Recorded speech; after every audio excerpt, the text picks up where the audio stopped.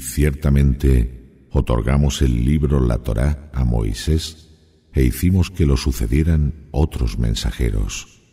Y concedimos a Jesús, hijo de María, claros milagros, y lo respaldamos con el ángel Gabriel. ¿Es que teníais que envaneceros cada vez que llegaba a vosotros un mensajero de Alá con lo que no deseabais, y teníais que desmentir a unos y matar a otros?